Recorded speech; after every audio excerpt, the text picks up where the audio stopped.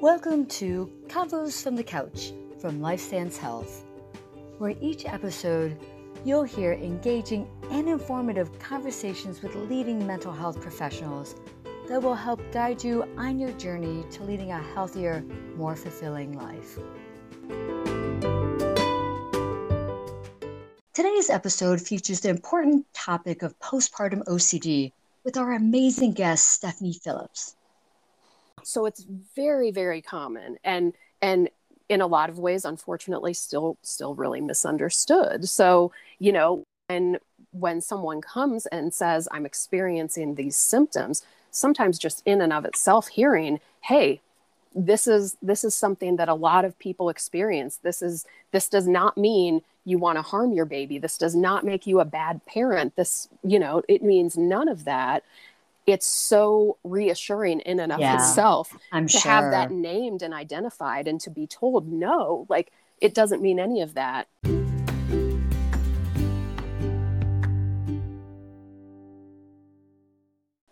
Hello, everyone. I'm Nicolette Lienza, and I'm so excited to have my colleague Stephanie Phillips joining us today to talk about postpartum OCD. So, Stephanie, it's always great to see you. You too. Let's jump in. Thank you. Let's jump in. Tell me a little bit about yourself and what some of your specialties are. Okay. So I am a licensed clinical social worker in the Commonwealth of Kentucky. I'm a licensed independent social worker in the state of Ohio. I started my career down in Kentucky. I've been doing this for about 10 years. I moved up to Cleveland about 3 years ago. And I specialize in trauma and perinatal mood and anxiety disorders, which are often known as postpartum mental health issues, which of course we're going to be talking about today. And so one of my primary treatment modalities is eye movement desensitization and reprocessing, EMDR. So I'm fully trained in EMDR, and that's what I enjoy using the majority of the time. So great. And so as we're jumping into our topic here, looking at postpartum OCD, I've come to understand that it's very much misunderstood about postpartum in general, that people just assume that it's postpartum depression. And so not recognizing that it can also encompass OCD and other things. But I guess to get our conversation started, let's just talk about just some common postpartum issues just in general. Sure. Yeah. You're absolutely right. We've done a really good job, I think, in the relatively recent past about raising awareness for postpartum depression, which is amazing.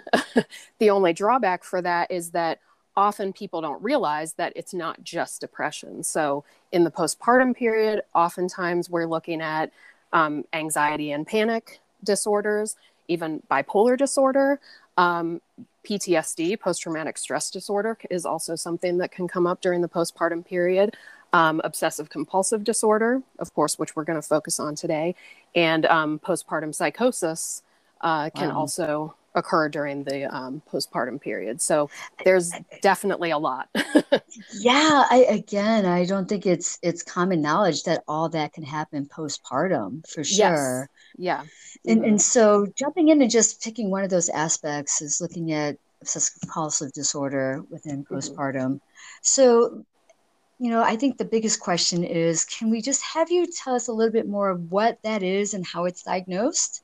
Yeah, absolutely. So obsessive compulsive disorder is, it actually can be either or. Sometimes it can be both together. So obsessions, which are thoughts that essentially get stuck in our head. It can be thoughts, it can be images, it can be ideas that pop up in our brain and just feel like they kind of go around and around, just get stuck. And it's very, very hard, often feels impossible to actually get rid of them, to stop them.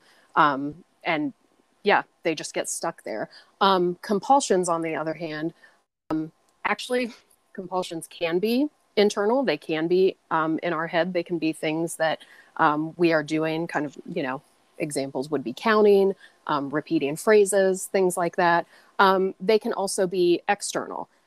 It can be checking things. It can be kind of kind of a classic idea of what OCD looks like is, say, hand washing. If I've decided that my hands are contaminated or unclean, so I'm washing them repeatedly, sometimes to the extent that my hands get raw and very dry and very painful.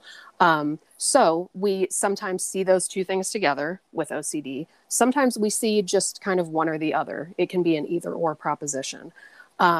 The way we diagnose those is, of course, we have a diagnostic interview where a therapist or a psychiatrist asks you a series of questions, figures out if that's something that you're experiencing. There are also scales. I think the most well-known scale would be the YBOCS, which is the Yale-Brown Obsessive Compulsive Scale. And so that's something that a therapist or a psychiatrist might, or a medical doctor for that, doesn't have to be a psychiatrist specifically. A doctor can administer that and kind of look at your score and see if maybe OCD is something that you're dealing with. I would think that clients coming to you having no idea that's what it is. They might be coming to you just saying these certain things and have no idea. Is the response as you're telling them, hey, I think this might be postpartum OCD? Are they shocked? Yeah. And usually what's a response from them?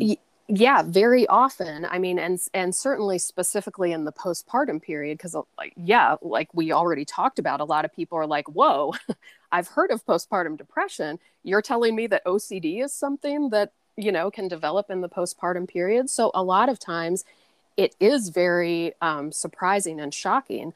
A lot of times, I'd even venture to say most of the time, it's a huge relief because these thoughts and these images can often be very, very scary, extremely upsetting. Specifically in the postpartum period, a lot of times they center around, really awful things happening to the baby. Even this fear sometimes, oh my goodness, I'm going to do something to cause harm to my baby. And so there's often that's part of the reason that it can be really challenging to diagnose, is because there's such a huge stigma and they're so afraid, God, if I talk to somebody about this, if I reveal this, they're going to think I'm dangerous. They're going to think I'm crazy. They're going to like lock me up. They're going to do all these things. And it prevents people from being open and honest about what they're experiencing and being able to be helped, being able to be told, no, this is extremely common, because anywhere from 2 to 9% of new parents who have just given birth experience this, Wow, 2 to 9%. Yes. Wow. Yeah. So it's very, very common. And in a lot of ways, unfortunately, still really misunderstood. So, when someone comes and says, I'm experiencing these symptoms, sometimes just in and of itself hearing, hey, this is something that a lot of people experience. This does not mean you want to harm your baby. This does not make you a bad parent. This, it means none of that.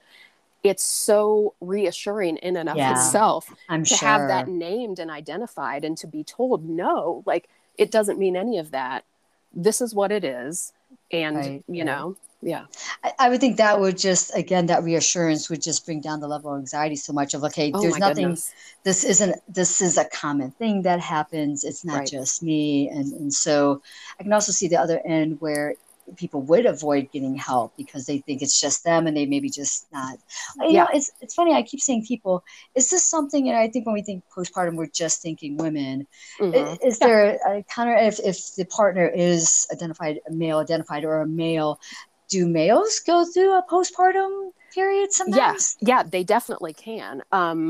It's definitely something that affects, not just the parent who has given birth, it's definitely something that can affect a partner.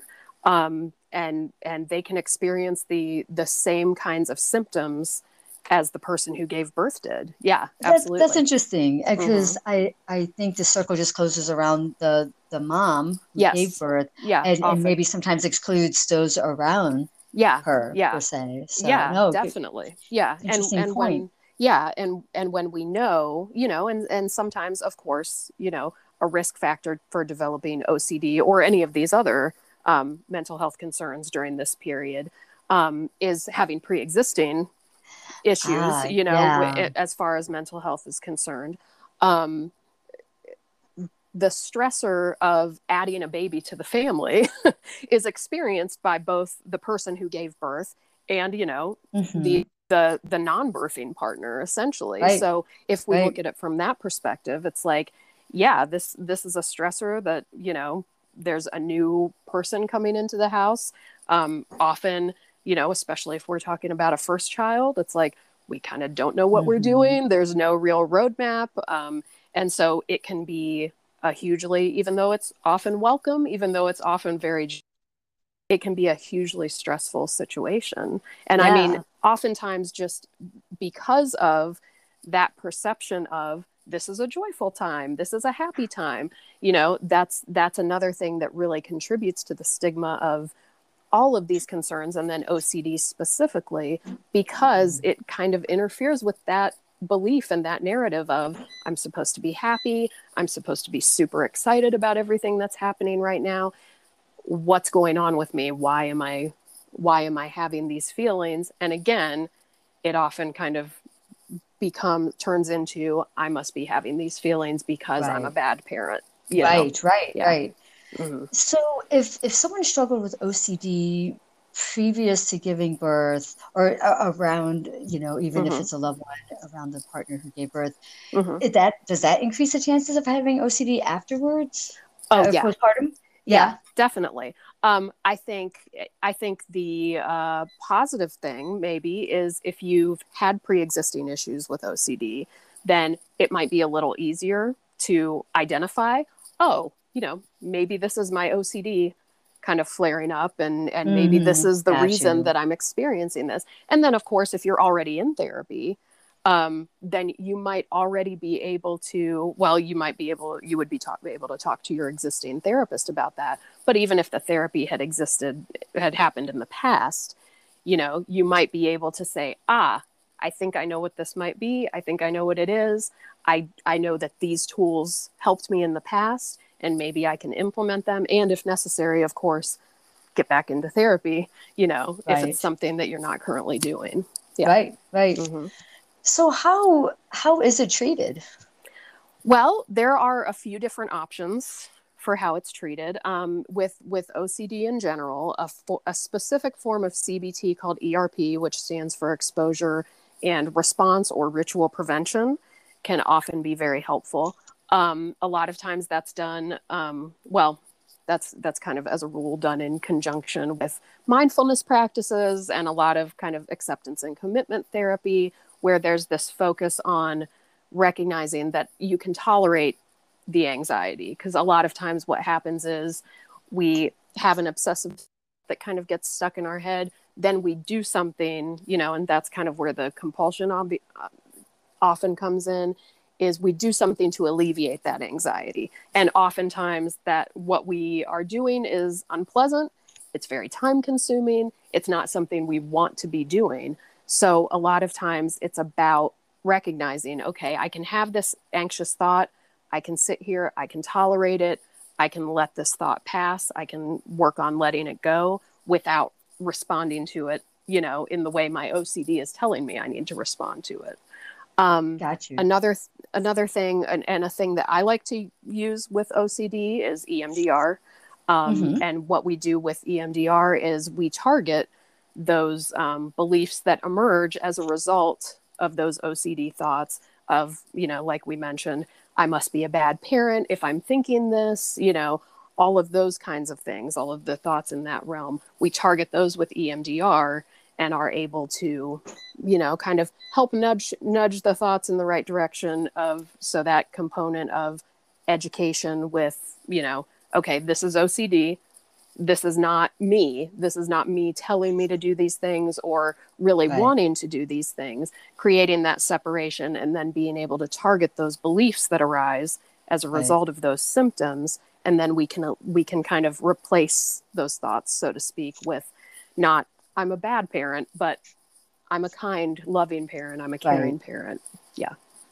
Hmm. So are there other tips that people can do outside of therapy within themselves to navigate this, or for those who have partners who are struggling with this, what they can do to help support someone who's struggling with OCD Well, I postpartum? mean, Yeah, I think the single biggest thing is just that awareness, like being able to identify, okay, it sounds Yeah. like here are the thoughts that are happening, here are the thoughts that you're experiencing, and here's what we can kind of do about them. So in terms of those just basic coping skills, breathing, meditation, mindfulness, all of those kinds of things. I think in the name of that kind of education and normalizing these symptoms or these thoughts that we often have. There's a great book called "Good Moms Have Scary Thoughts" by Ah, Karen Kleinman, and it's set up in a cartoon, so it's very cute and accessible, but it really normalizes, because there are so many new parents that have these yeah, thoughts, that it just normalizes, this is something that a lot of people deal with, and it doesn't mean that there's anything wrong with you, and it doesn't mean that you're a bad parent. It just means that, maybe you have OCD, maybe you need a little help, maybe you need a little extra support. So just being able to notice those thoughts and name them and say, hey, yeah, this isn't what that means. That doesn't right. mean this about you. And then, of course, being able to say, okay, is this something that it feels like this is getting manageable? Or is it this something that it feels like we could use a little outside intervention for?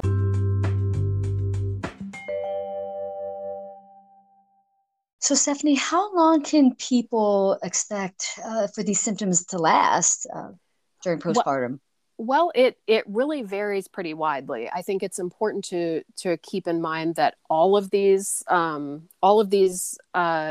mental health concerns can pop up during pregnancy, and the onset can be anywhere from, like during pregnancy all the way up to 12 months post birth is kind Ah, of considered to be the classic cutoff. Now, of course, if somebody starts having symptoms, let's say 3 months post birth, that's not to say that if they don't show up for therapy until their child is 18 months old, that doesn't mean that it's not, something that's postpartum, because it has that, gotcha. kind of specified onset. So, I mean, prognosis varies pretty widely, of course, depending on things like, your social support system, because the better your social Hmm. support system is, especially in a time when you've added a child to your family, the better the easier it's going to be to, get the support you need in terms of professionally, and be able to take care of yourself.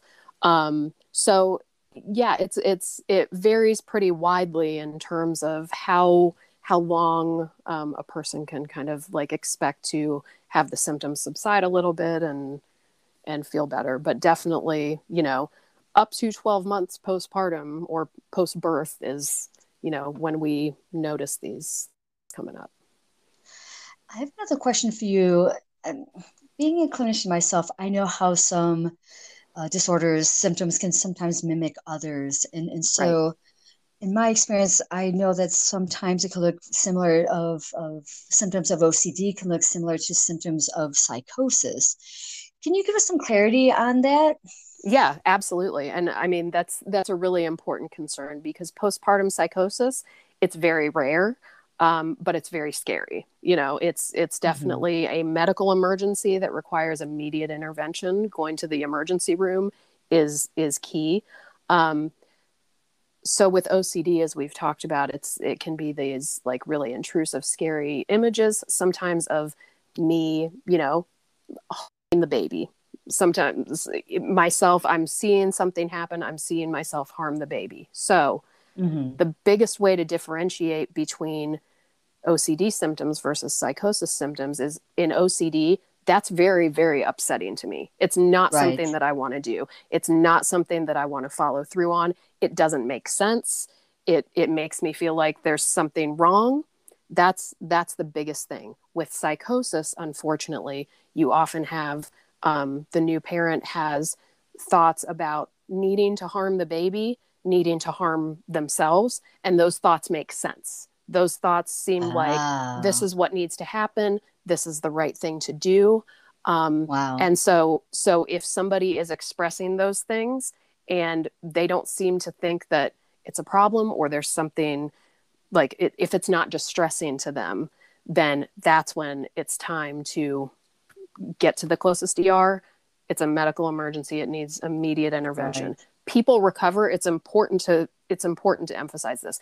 People make full recoveries from psychosis. It's a very time-limited medical emergency that requires immediate intervention. But when you get the intervention, often people make that full recovery and everything is fine. But it does require immediate intervention. That's actually a really big relief that someone can recover from it. And also, thank you for helping us understand the difference between postpartum OCD and postpartum psychosis. My gosh, Stephanie, you're such a wealth of knowledge on this topic. So thank you again for joining us today. And hopefully we can have you on again sometime. Thank you.